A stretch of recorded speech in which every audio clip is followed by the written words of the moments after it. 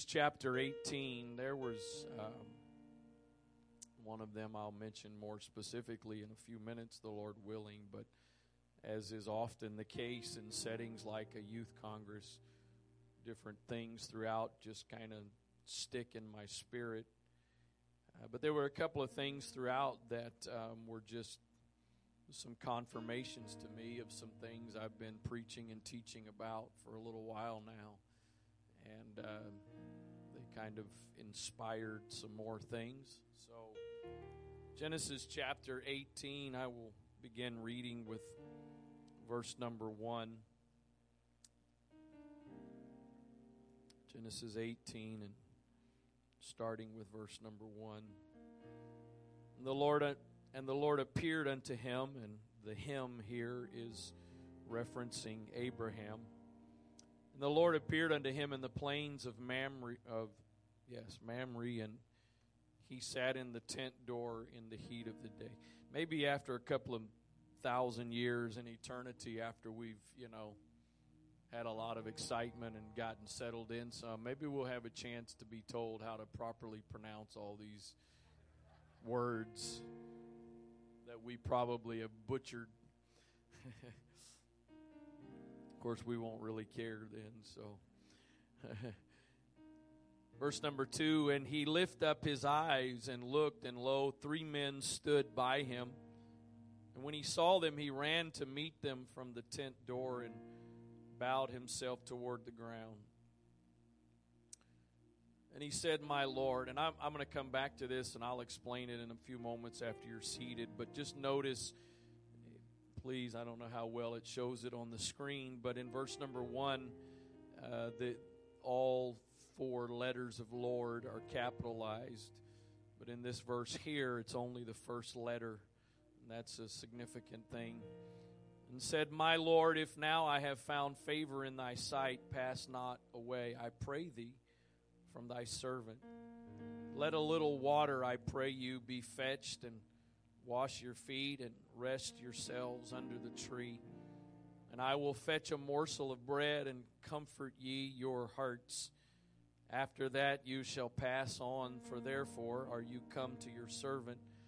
And they said, so do as thou hast said. And Abraham hastened into the tent unto Sarah, and he said, make ready quickly 3 measures of fine meal, knead it, and make cakes upon the hearth. And Abraham ran into the herd and fetched a calf, tender and good, and gave it unto a young man, and he hasted to dress it. I don't know, he put like a bow tie on it or something or other. I don't know. And he took butter and milk and the calf which he had dressed, and set it before them, and he stood by them under the tree, and they did eat. Father, thank you so much once again for your wonderful presence. We experienced it this morning, and we've experienced it here again tonight. I thank you that we haven't come together tonight to just go through the motions of a religious activity or a religious ritual, but we have come to encounter, to experience your presence, and I believe we have done that this evening. I thank you again that you've already ministered to hearts and lives in this place, and I pray now that you would speak to us. Lord, I believe there are some things you are doing in our midst. I believe there's some things that you are trying to develop or fine-tune in our midst, and I pray that you would continue that tonight. Pray, God, that you would speak to us, that you would let me be a messenger to speak your word to this congregation. I trust you and depend on you tonight, Lord, in the name of Jesus Christ. In Jesus' name, amen. God bless you. You may be seated. I don't know if God talks to you the same way all the time. And if your thought just now was, God doesn't talk to me, God talks to everybody. Whether or not you or everyone is listening is the question. but God talks. In fact, the psalmist said, the heavens declare the glory of God. The firmament shows his handiwork, and he says there's not a place, there's not a language in this world that what their message is not heard and understood. So God is always talking. And for me, God does that in various ways. I've had God talk to me and give me direction on things to teach and preach in all kinds of different ways. And so several months ago, as I shared in a service a book that I overheard or I saw being distributed to some people, and then I took the time to listen to it. I guess that's where some of this vein started several months ago, and that's the book called The Simplest Way to Change the World. And the bottom line is that the idea of hospitality is a God-originated idea. It starts in Genesis and it goes all the way. I mean, the bottom line is, you want to talk about somebody who is hospitable. God is hospitable. You and I are living in the very thing that God created because of his hospitality. We've messed it up a whole lot, but... And then he tells his disciples, I'm going away to prepare a place. And you want to talk about some hospitality. There's going to be some amazing hospitality in that place. There'll be no more pain, no more suffering, no more abuse. It's going to be an amazing place. So this has just kind of been stuck in various ways. And again, I've taught some things, preached some things in the last several months. But let me just say this before I continue on. And you know, there's a lot of things in our world that the world has perverted. But there is a word, and usually when we hear this word, first and foremost, we now think of it, at least in my opinion, we think of it in a primarily sexual context, and there's way more to this word than just simply a sexual context, and that's the word intimate. The very basic dictionary definition, the Webster's dictionary definition of the word intimate, is marked by a warm friendship developing through long association. It's suggesting informal warmth or privacy. It is of a very personal or private nature, and it's also marked by very close association, contact, or familiarity. First and foremost, you should have a personal, intimate relationship with Jesus Christ. I know some of you come from a religion that basically teaches you you're supposed to go through the priest to have that. I'm thankful to tell you tonight you don't need to go through me to have your own relationship with Jesus Christ. You have access all by yourself. The Scripture says that you can come boldly before the throne of grace. You can. And so first and foremost, again, you should have an intimate relationship with Jesus Christ. But I believe God designed us that we need intimate relationships with each other. And again, I'll say this one more time. I'm not talking about sexual here. But that warm friendship developing through long association. And can I tell you from my perspective, in my opinion, about the most intimate thing that we can do, about the most intimate activity that we can do, is to sit down at a table and share a meal together. Now again, this is not going into some organized whatever effort here tonight. In fact, we're getting ready to kind of take this in a little different direction, but I want to kind of get that point across to you. I don't think that every time we sit down to eat, we should be shaking and whatever. Boy, I just feel the presence of God. But I think we need to understand some of the significance and value. I know some of you don't do this, and it'd be hard to start doing it, but I think that every household should make it a priority to try to sit down at the table together every day. That may not be able to be the table in your house. You may have to meet at a restaurant someplace. Some of my favorite memories, not only growing up, but now as a husband and a father, happen at the dinner table. And so all throughout Scripture, we can find this idea of hospitality. And I'll come back to this term in a little bit, and term that many of you have heard, you're familiar with, but this idea of breaking bread.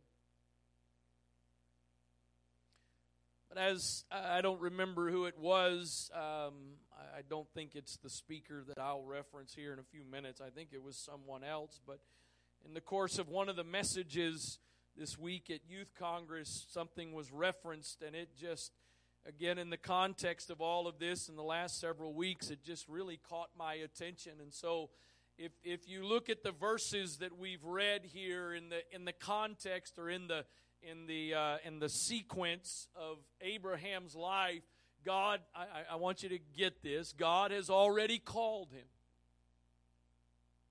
He's already visited Abraham, who was at the time God visited him, he was still called Abram. He's already done that. God has already had his encounter with Abraham, calling him to leave Ur of the Chaldees and promising him that he's going to make of him a great nation, that his descendants would be as numerous as the sands of the seas and the stars of the heavens. So I want you to hear that, because I don't want you to think that I'm overlooking that. That's very significant. But in the verses that we've read here, that part's already happened. And I don't remember if it's where we've already read, or maybe we'll read in a moment, or it may not be in these verses. But this is about 24 years, I think, after God has called him. Bottom line was, when God called Abraham and made that promise to him, he was already 75 years old. No children, 75, and God says, you're going to have so many descendants, they're going to be as numerous as the sand of the sea. And I think Abraham probably thought, God, you do know who you're talking to, right? 75, not 25. You should have told me this decades ago. And then the amazing thing is, after God calls Abraham and makes this promise, he then delays for 25 years before he even starts fulfilling it. So in the verses that we have read here, again, the point I made, I will come back to that. In verse number 1, it says, "And the Lord appeared unto him." The word Lord there in the Hebrew is the word Yahweh. It's referencing Jehovah, the self-existent one. If you're not familiar with that, you need to understand that as you read throughout Scripture, when you see the word Lord in all capital letters, that's what it's referencing. But then as we read down into verse number 3, and then he says, "My Lord," it's a capital L, but the rest of the letters are lowercase. That word there is Adonai, and that word basically can mean master or ruler. And while it can reference God, the intention here is to let you know that it's not automatically God. If it's God, then there's got to be a little more context. And so in verse 1, he's talking, it's Jehovah that appeared to him. But in this verse, in verse 3, in referencing these three men, he's not now talking about Jehovah. He's talking about some men, some strangers. In the verses we read, he sees them and he invites them into his home, if you will. He offers them water to wash their feet, and he tells his wife to get some things together, and he goes and gets he doesn't just get a scrawny calf that's about to die. He gets a good one. I would venture to say, based on the principles of the Word of God, I would venture to say he got the best one. And so he prepares this this meal for them, and he invites them to rest. So watch this. God has already promised him, I'm going to make you a great nation. But in verse number 9, pick up where we stopped. And they said unto him, Where is Sarah thy wife? And he said, Behold, in the tent. I think this is one of the questions that came up in the car ride the other day, and that is when preachers kind of state some things as facts that the Scripture doesn't quite state as facts. I don't know that it's clearly stated, but in my reading, and I'm sorry, we may not get much higher speed than this tonight, so you'll just have to bear with me. I know all you Youth Congress folks probably need a Red Bull about now, but that's okay. He says, Where is Sarah thy wife? There's no indication that he had introduced them to Sarah yet. So I'm kind of wondering if maybe Abraham kind of, what'd you say? You didn't just say, Where's your wife? You said, Where is Sarah, my wife? Where is Sarah thy wife? And he said, Behold, in the tent. And he said, I will certainly return unto thee according to the time of life. And lo, Sarah thy wife shall have a son. And Sarah heard it in the tent door which was behind him. Now Abraham and Sarah were old and well stricken in age. And it ceased to be with Sarah after the manner of women. Therefore Sarah laughed within herself, saying, After I am waxed old, shall I have pleasure, my Lord being old also? We will move on quickly and leave all that alone. And the Lord said unto Abraham, Wherefore did Sarah laugh, saying, Shall I of a surety bear a child which am old? Is anything too hard for the Lord? At the time appointed I will return unto thee according to the time of life, and Sarah shall have a son. I'm going to stop reading there, but if you read on, Sarah was crazy enough, I guess, to then, she denied laughing. I didn't laugh. Can you imagine trying to tell God, who just said, you laugh? I didn't laugh. So, I won't read any other translations to make any of this plainer. But in essence, what he's saying is, after all these years of living with this promise, in about 9 months, it's going to be fulfilled.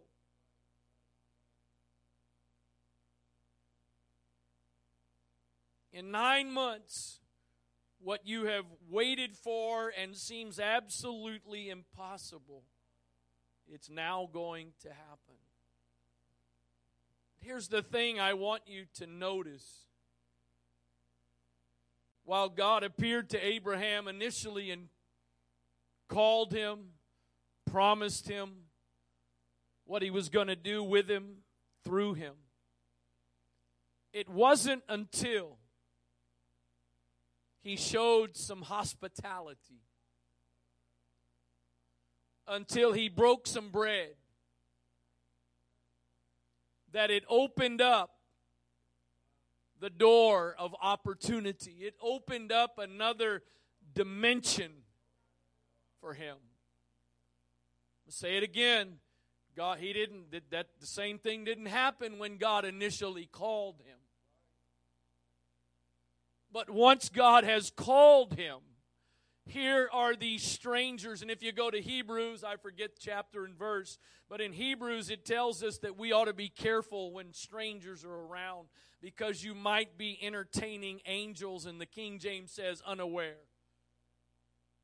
And if you study out that verse, at least what I learned in studying out that verse, that it's actually one of the things it's referring to is this story right here. That Abraham sees these three men that are in essence are just strangers. And out of the kindness of his heart, out of a desire to show hospitality, he invites them in, not for what he can get, but he simply realizes these three men have a need. And again, he offers them water to wash their feet. And he offers them not just a snack. He offers them some good food.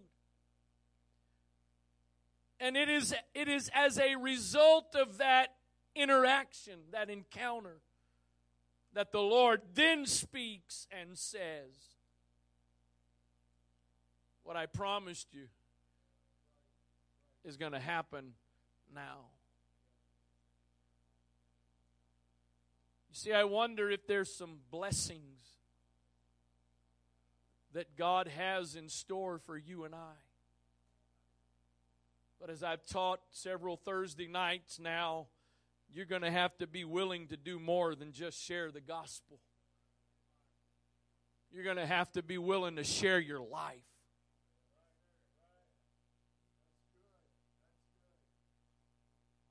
But I believe there's some blessings in store for you and I. If we would embrace this idea. I'm going to say it again. I've said it, I think, in the past when I've come preached along these lines over the course of the last couple of months, and I've already said it tonight. There's no sign-up sheets going out for anything tonight. There's no organization of anything. This needs to be, for lack of a better word, this needs to be an organic move of the Spirit in your life and in my life.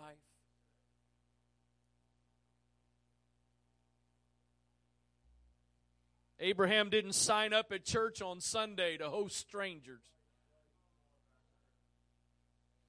He didn't commit to some ministry. He saw an opportunity and responded, not knowing that in response to his response, there was going to be a great blessing. Let me give you a couple of other examples similar to this. In Exodus 2 and verse 20, Bible says, and he, and this is speaking of Jethro, who was to become Moses' father-in-law, and he said unto his daughters, and where is he? The verses before this, you can read it later. His daughters have this encounter with Moses, and he's very kind and helpful to them. And so Jethro now says, where is he? Where is Moses? Why is it that you left the man? Call him that he may eat bread. I kind of doubt that when Jethro told his daughters to do this, that he knew, I'm about to get a son-in-law out of this. It was just an instinct, if you will. It was a desire to show gratitude. It was a desire to share what he had. I wonder how many of us are hoarding the blessings that God has placed in our lives, that they weren't given to us for us to consume them upon ourselves. But they were provided by God so that we could be a blessing to others, and that in the process of being a blessing to others with what God has given us, we enjoy the blessing. As a result of Jethro's desire to show hospitality and appreciation to Moses, he ends up getting a son-in-law. You read the story of Samson's parents. I forget his mother's name, but his father, Manoah. It was an encounter with an angel in which, kind of similar to Abraham, he fed him, showed him kindness. One of the things, and if you've read the book, and hopefully you noticed this, and this really isn't here tonight to be about that book, but One of the things that I appreciated in reading, listening, and then reading that book is it makes it very clear. You don't have to have gone to culinary school. You don't have to be a great chef to be hospitable. Of course, nowadays, man, there's all kind of stuff you can get at the store and throw in the microwave. That's never as good as the stuff cooked from scratch. But if you got to do what you got to do. It also makes the point it's not about how nice of a dwelling you live in. Let me tell you something, in the world we're living in with hurting and broken people, they're just interested in somebody to love and care. They're not looking for a mansion or a palace. They're not looking for somebody that only has the finest of everything. They're just looking for somebody that's willing to show some kindness and love and break some bread and share the love of Jesus. There's no place that they did it in the Bible because they weren't around, but I got a feeling if there was coffee shops in the time of the Bible, there'd have been some things that happened at coffee shops. I don't know about Starbucks, but some other ones. Bottom line is, for every excuse you have, there really is an answer. Sort of similar, a little bit different, but sort of similar is the story in 2 Kings chapter 4 and verse number 8. Says, it fell on a day that Elisha passed to Shunem, where was a great woman, and she constrained him to eat bread. Actually, there it is. And so it was that as oft as he passed by, he turned in thither to eat bread. Man, I'll go anywhere that wants to give me some bread. And she said unto her husband, behold, now I perceive that this is a holy man of God, which passeth by us continually. Let us make a little chamber, I pray thee, on the wall, and let us set for him there a bed and a table and a stool and a candlestick, and it shall be well when he cometh to us that he shall turn thither. Some of you know the story, and I'm not going to read all of it to you right now. But what you find out if you read this story is this woman was a widow. Excuse me, not a widow. She was barren. And I don't think she was as old as Sarah, but she was older than a young woman. The reason that we know that is because when you read this story, the man of God, the prophet Elisha, because of the fact that, first of all, she just started that when he passed by, they invited him in to rest, to eat bread. But then she went to another step, and she tells her husband, you know what, he keeps coming by. I mean, you keep providing bread, I'm going to keep coming by too, so. He keeps coming by, and how about instead of when he comes by, us having to invite him in, why don't we build a room specifically for him? Let's not just continue to keep our house for ourselves.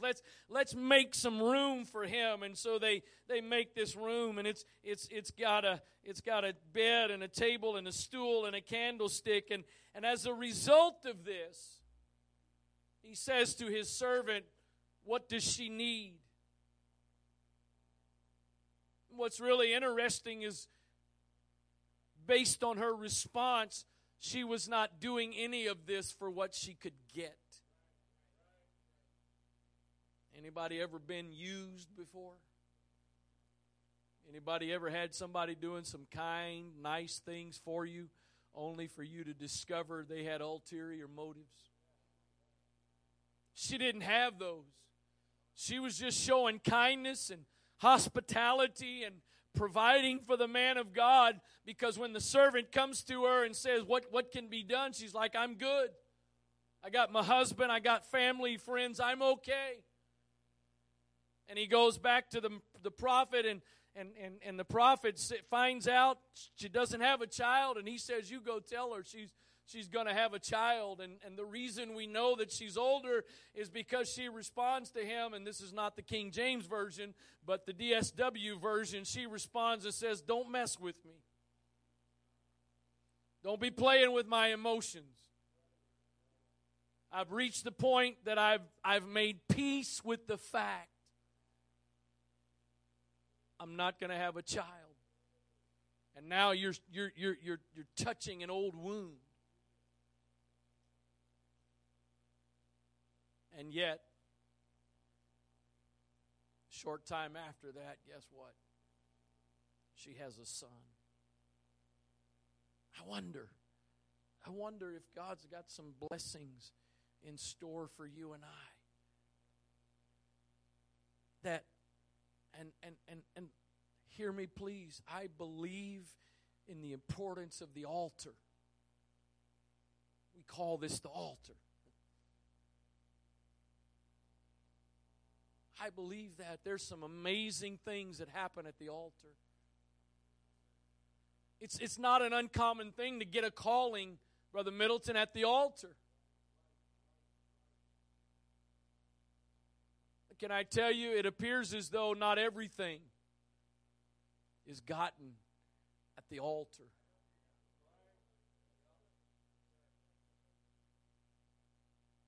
Maybe, and I don't think it was, but maybe in some context, Abraham's initial call was at the altar. Thursday night at the service, they've done this for several years now. They haven't always done this, but now for several years on Thursday night at Youth Congress, they have an older preacher, an elder, if you will, preach. Brother Anthony Mangan, former pastor, now bishop of one of the largest churches in the United Pentecostal Church in Alexandria, Louisiana. He was the preacher. And it was amazing to watch at the end of that message. He requested, at the end when he got done, he requested that the musicians not come and sing. And sometimes we do it both ways here. A lot of times in those settings, it's very common that at the end of a message, automatically a worship team comes up, they start singing, and sometimes they start singing stuff, and I'm like, did you just hear the same message I heard? What in the world why are you singing that? Man of God preaches a message of consecration and dedication, and the worship team gets up there and shout with the voice of triumph. What in the world? Did you just pick that in advance and you're sticking with it or what? But I watched for some period of time, more than just a few minutes. He asked everyone to just stay in their seats.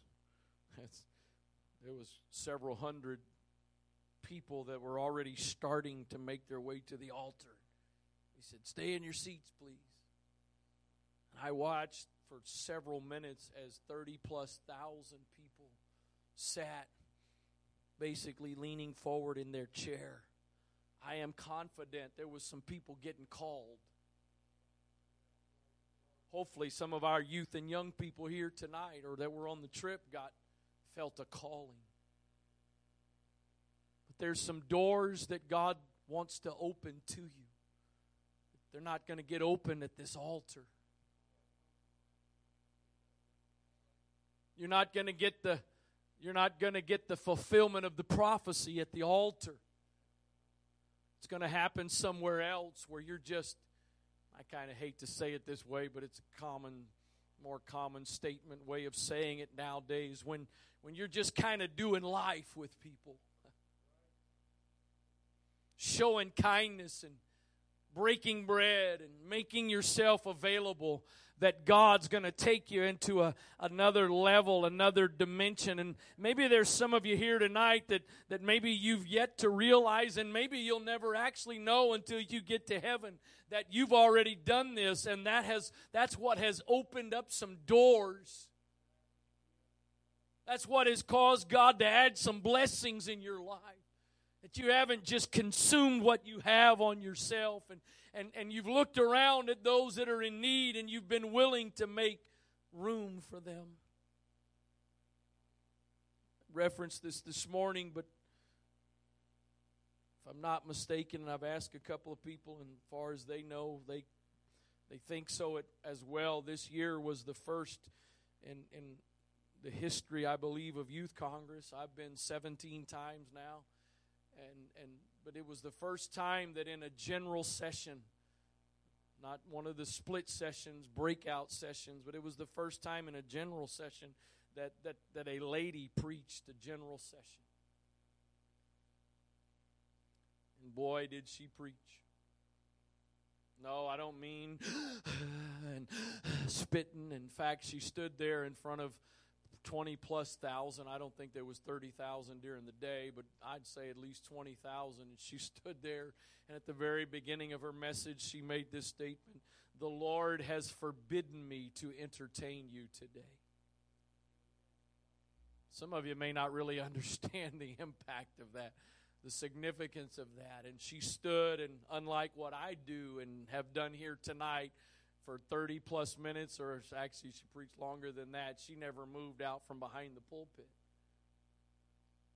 And she pretty much never got above a conversational tone.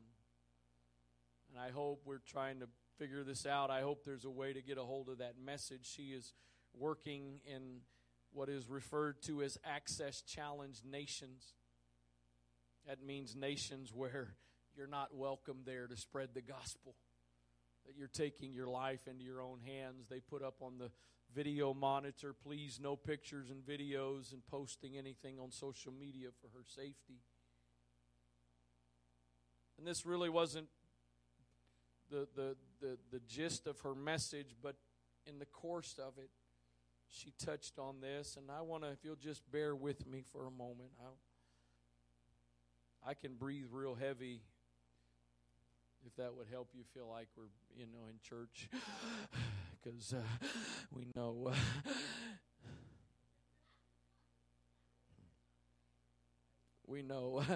the only way you can be anointed is you've got to be gasping for breath. Because if you're just simply talking,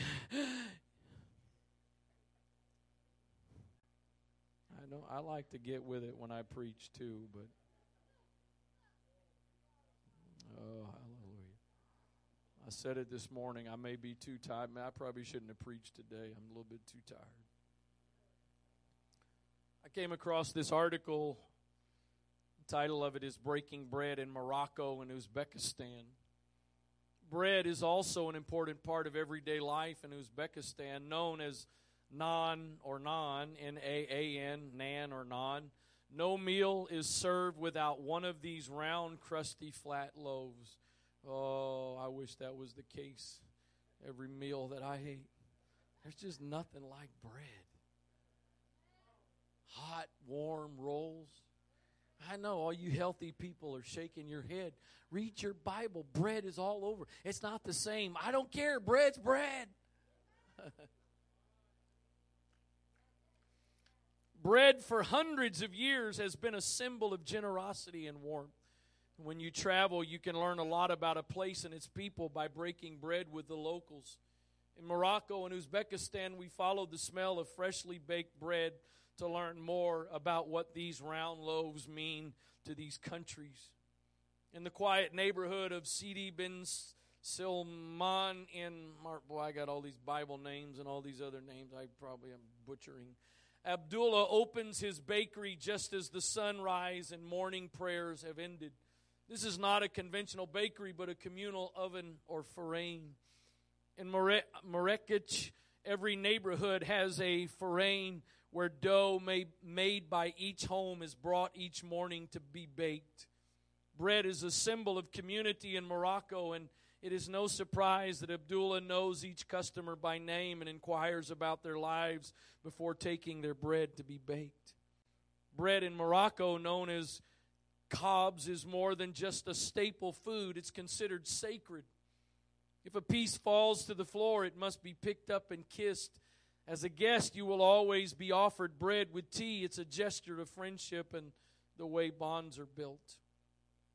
This baker from Bukhara, pictured with his family, has been baking bread his entire life. Before each loaf is put in the oven, known as a tender, it is stamped in the middle with a pattern that tells its eater which baker he came forth. Boy, I bet there's something to preach there, Brother Middleton. In markets in Uzbekistan, you'll often find bread sold in vintage baby carriages, a wonderful reminder of a country at a crossroads, a place where ancient traditions coexist with the Soviet relics while the 21st century beckons. Bread in Uzbekistan is considered a gift from God. Amen. And it is, if you don't know, I like bread. And it is often, and I'm hungry, it is often an important part of marriage and engagement ceremonies. Wish I'd have known that. I'd have had some bread at my engagement. When a groom proposes, he brings bread to the home of his intended. Nathaniel, did you take bread to the traders? You might need to redo that. He takes bread to the home of his intended. And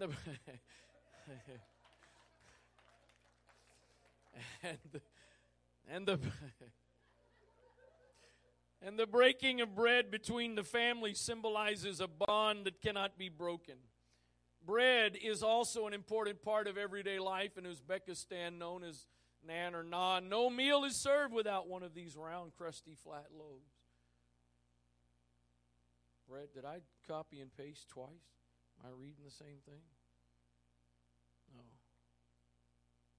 I am. Y'all are so nice to me. One other article states this: when Italians sit down to eat a meal, they often say, "Enjoy your meal," in Italian.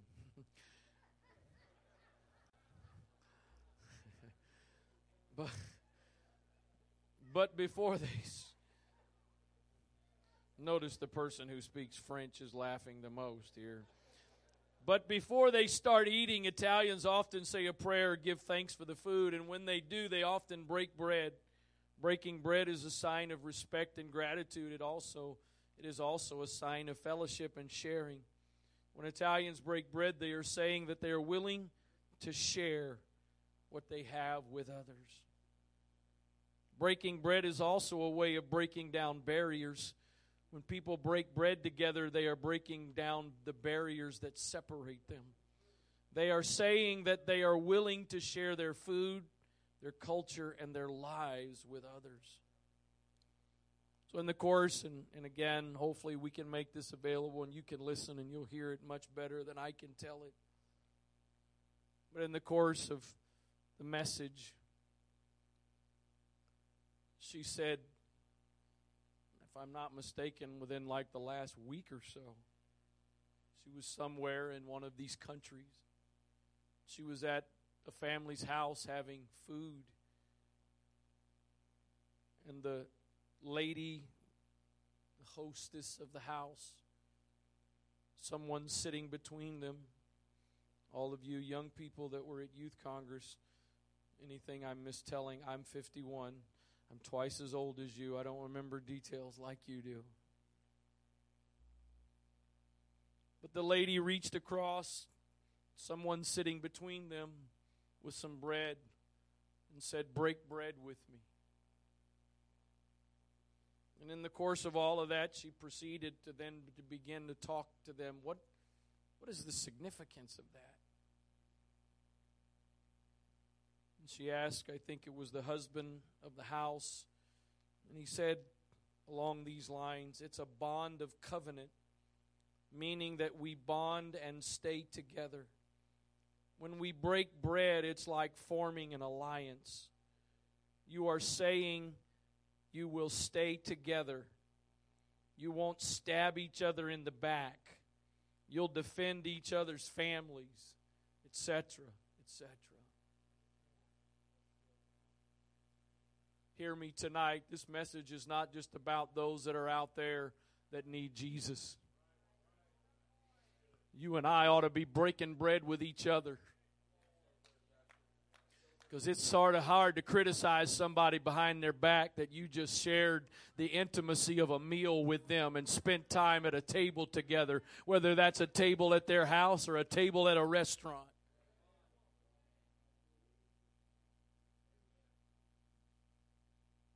I got a feeling there's a few people in here tonight with some cultures they're from that probably could preach this message way better than I can. Even a better understanding than I have. I'm here to challenge this congregation. I've said it in various ways. I am so desperate. I am so hungry for us to not just be this little church that we just come and go several times a week, punch the clock, do our religious duty, and go about lives our own way. That New Testament church survived because they were connected with each other on a daily basis. They were breaking bread from house to house. If you study that out, and I'm sure some of you have, and from my studies of it, there's debate with regards to when that term is used in the book of Acts, that they were breaking bread from house to house. There is debate as to whether or not that's referring to the Lord's Supper and communion, or if it's referring to basically sharing a meal. I am not a theologian. I don't have a doctorate or a master's in theology. I have a bachelor's in business. But in my opinion, from my study, I don't think it's talking about them having communion house to house. I think it's talking about fellow believers sitting down together and sharing with one another, not just sharing food with one another, but sharing encouragement, and one person being able to unload their burdens and share their struggles, and somebody else at the table not sitting there with a holier-than-thou attitude, but with love and compassion. And in the act of breaking bread, you're making a commitment. I'm not going to walk out of here and stab you in the back. I'm not going to leave this and throw you under the bus, but I've got your back, and I'm trusting that you've got my back. We are in a world that is absolutely desperate. You can't break bread with a Zoom call. You can't break bread on FaceTime. It ain't the same. You and I were created to need physical, face-to-face interaction with each other. And something supernatural happens when we make that kind of a connection with each other and with strangers. People that need Jesus. People that are desperate for some answers to hurt and pain, heartaches in their lives. I won't stab you in the back. I won't betray you. Don't raise your hand on this, but I wonder how many of you are sitting there and the thought has crossed your mind in the last few moments. I've been in this church for X amount of time, and not one person's ever invited me to their house. Well, my first question is this: how many of you invited to yours? Seems like I read somewhere in Scripture where it says, he that hath friends must first show himself friendly.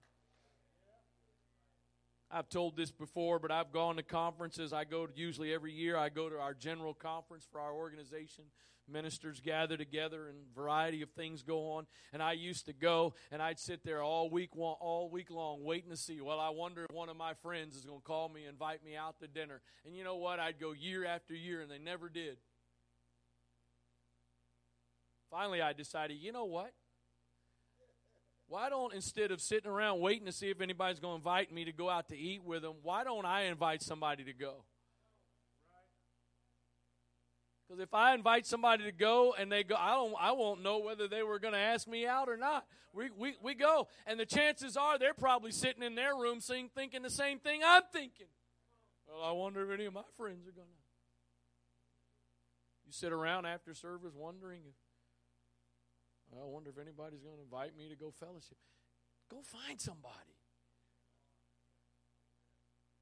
Because there's probably somebody else is in the same position you are, and they're thinking, well, I wish somebody.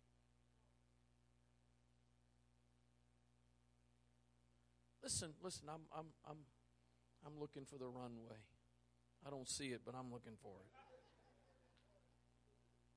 Too many clouds, I can't see. Watch this. I know most of you have heard this, but there's two different places in Scripture. One is 1 Timothy 3 and verse 2. The second is Titus 1 verse 8, where Paul gives qualifications of what is required to be a bishop. You know what's amazing? In neither one of these passages is there anything about an education. Nothing about you need to go to seminary, and I'm all for studying and learning. But do you know that in both of these places, in 1 Timothy 3 and verse 2, and in Titus 1 and 8, as a part of the qualifications, in 1 Timothy 3 and 2, it says that a bishop must be given to hospitality. In Titus 1 and verse 8, he says he should be a lover. I got to tell you something. I'm trying to quit. Not trying too hard, but I'm trying. I don't understand Christians posting these memes about how much they hate being around people.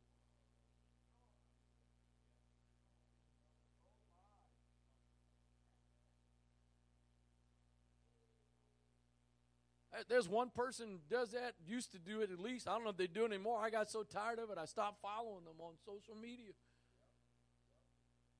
Don't profess to be a child of God. I don't care what your personality is. It's a good thing Jesus didn't let a personality control him. I don't know if he was an introvert or an extrovert. Either way, doesn't matter what your personality is, it can have some challenges. All this stuff. Don't invite me because I'll find a way to cancel and all. I mean, what in the world? You're supposed to be got the Holy Ghost in you? A child of God? He didn't say to be a bishop you need to tolerate being hospitable. He said you need to be a lover of hospitality. A lover of it. Oh, it's kind of tight in here. Huh?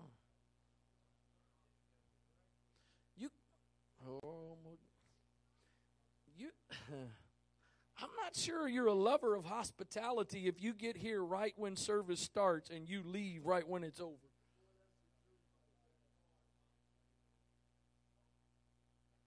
Show me book, chapter, and verse for that, Pastor. I don't have it. Other than I think there's places in Scripture that demonstrate if you love the body, you want to be with the body. Man, I love one of the things, and I don't know how we've gotten here, but I love watching. I know sometimes the lockup men don't love it. But I love watching, and thank God in a couple of months, by faith, we'll have some better space to do it. But I love leaving here, and I'm usually, my wife and I are some of the last people to leave. I love walking out of here and seeing families, people talking, fellowshipping.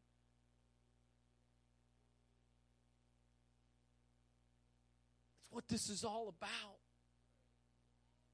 The Living Bible says, Titus 1 and 8 verse this way, they must enjoy having guests in their homes. That's what's required to be a bishop.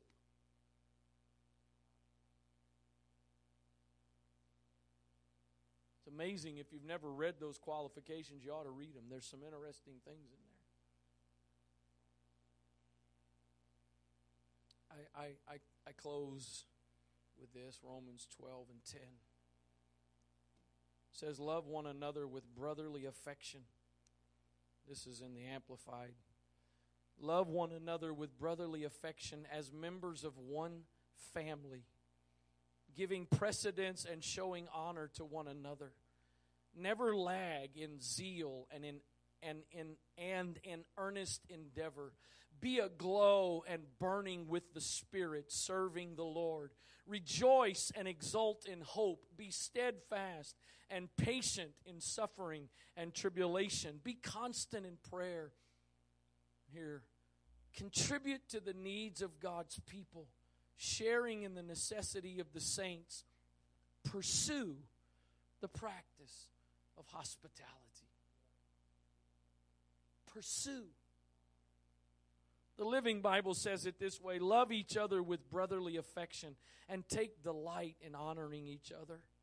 Never be lazy in your work, but serve the Lord enthusiastically. Be glad for all God is planning for you. Be patient in trouble and prayerful always. When God's children are in need, you be the one to help them out. And get into the habit of inviting guests home for dinner, or if they need lodging for the night. Well, let's just start with dinner. That's okay. Get into the habit. I got a question. When's the last time? And I know some of you, it was this morning. Again, I'm not, there's a bunch of you here. I believe you're living this and practicing in this. And my hope and prayer is this message reinforces and encourages you to continue. But for some others, when's the last time you invited somebody to have lunch with you on Sunday afternoon? Well, I'm too busy the rest of the week. What about Sunday afternoon? Do you not eat when you leave here? The majority of us, first stop, top priority is food, whether that's at home or a restaurant. Lastly, the Passion Translation. Be devoted to tenderly loving your fellow believers as members of one family. Watch this. Try to outdo yourselves in respect and honor of one another. Be enthusiastic to serve the Lord, keeping your passion toward Him boiling hot. Radiate with the glow of the Holy Spirit and let Him fill you with excitement as you serve Him. Let this hope burst forth within you, releasing a continual joy. Don't give up in a time of trouble, but commune with God at all times. Verse 13, take a constant interest in the needs of God's beloved people and respond by helping them, and eagerly welcome people as guests into your home. Break some bread. Make some relationships that build lasting bonds of commitment and strengthen us. Invite the stranger in to break bread, and who knows the blessing. Who knows the door of blessing that may very well open up in your life. I know, especially the adults here, but it seems like it's not just adults anymore. Everybody is so busy. We're busier than any generation's ever been. And you know what? The last generation was busier than any other generation had been. I said this recently, and I'm going to say it again tonight. I learned years ago, people have money and time for what they want.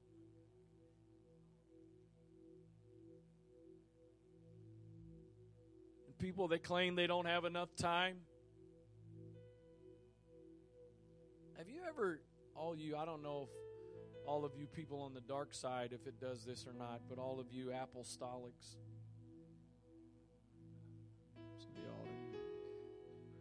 all of you blue bubble people, not you green bubble people.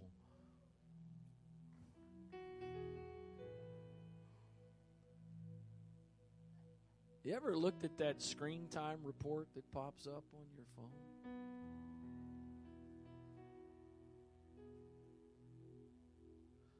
I look at that every now and then. I'm like, wait, what? There ain't no way I spent that much time each day on that device. No wonder I'm so busy, can't do anything else. We have time for what matters. Please hear me. Brother Middleton, I'm not trying to apologize. I'm not here tonight as a rebuke. I said it a moment ago. I mean it, and I think we're growing and moving in the right direction. But I am so hungry. I was thinking about this today as I was studying. Boy, I've said this recently. But we're all about being apostolic. We want to be apostolic. We want to be apostolic in our doctrine. We want to be apostolic in our services and the leading of the Spirit. And we want to be apostolic. Do you understand what I've just preached to you tonight is just as much about being apostolic as all of that other stuff is? You see, we want to be apostolic, but we want to pick and choose the parts where we want to. We want to be apostolic, so we don't have a program and a schedule for our services. We follow the leading of the Spirit. How apostolic are you? How much are you breaking bread with your brothers and sisters and with a stranger? And I don't mean stranger in the sense of somebody you don't know, but somebody that may not be a fellow believer yet. How much are you breaking bread? How much hospitality are you showing? That's apostolic. That's being apostolic. Stand, please. I know I've said this several times now, and I made the point in the small group seminar a couple of weeks ago. I don't think there was one of the disciples that was Brother Isaac, the Brother Isaac Middleton version. I don't think there was one of the disciples that was appointed to be the guy to assign people to the house they were going to. It was organic. They just did it. Matt, it doesn't say it clearly, but here's what I think. I think they gathered together at the temple. They did the stuff they did at the temple, and somebody realized, you know what, I don't think I've seen them here before. I don't know that I've ever seen them at the temple. Just kind of make their way over to them. Hey, there's several of us here that we're getting together after we leave here, and just going to spend some time together. Just going to fellowship with one another. We're going to break some bread. Would you come? Would you join us? Just right where you are. I don't think we're going beyond this. At least I don't feel to at this point. But just right where you are, would you just take a few moments and just talk to the Lord? I think there's some people here. You're like I've been and like others have been. You're kind of sitting around waiting on somebody else to take the initiative. Well, I wish somebody would come ask me to break bread with them. I wish somebody would. Why don't you put that mindset aside? Why don't you?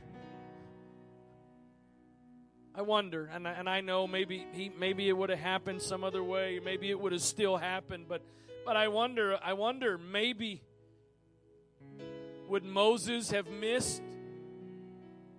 Abraham.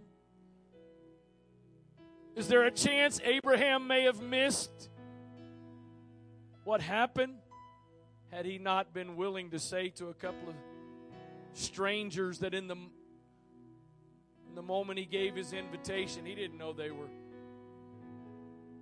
representatives of the Lord, angels. He didn't know. It was just something inside of him that reached out, made that invitation, and look at what it opened up. Father, I pray that you would help us. Help us, Lord. Lord, it's Sunday night, and the majority of people here are faithful church members. Come to church faithfully, gather together faithfully. There's a bunch of people here tonight that'll be here Thursday night, and they'll be here next Sunday morning and next Sunday night.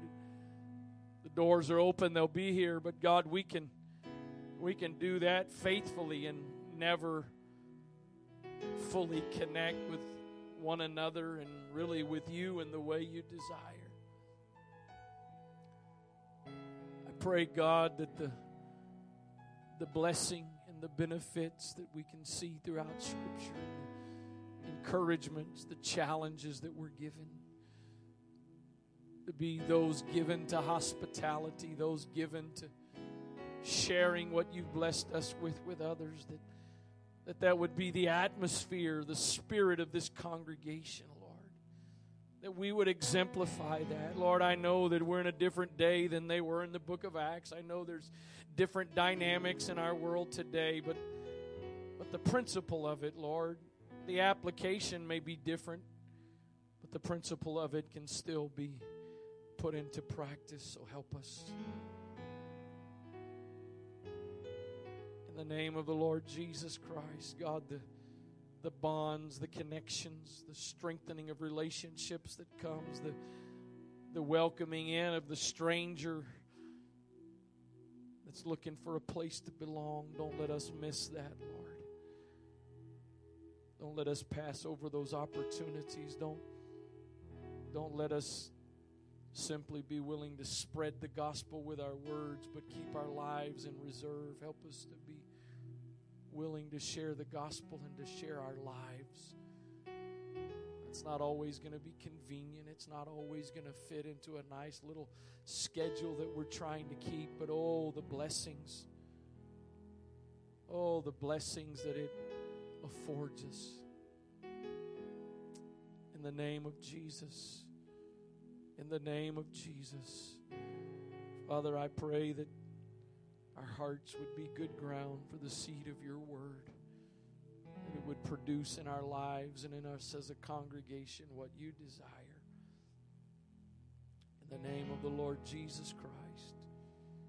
In Jesus' name. In Jesus' name. God bless you. Thank you for being here tonight. Look forward to seeing you at some point throughout the remainder of the week. In Jesus' name.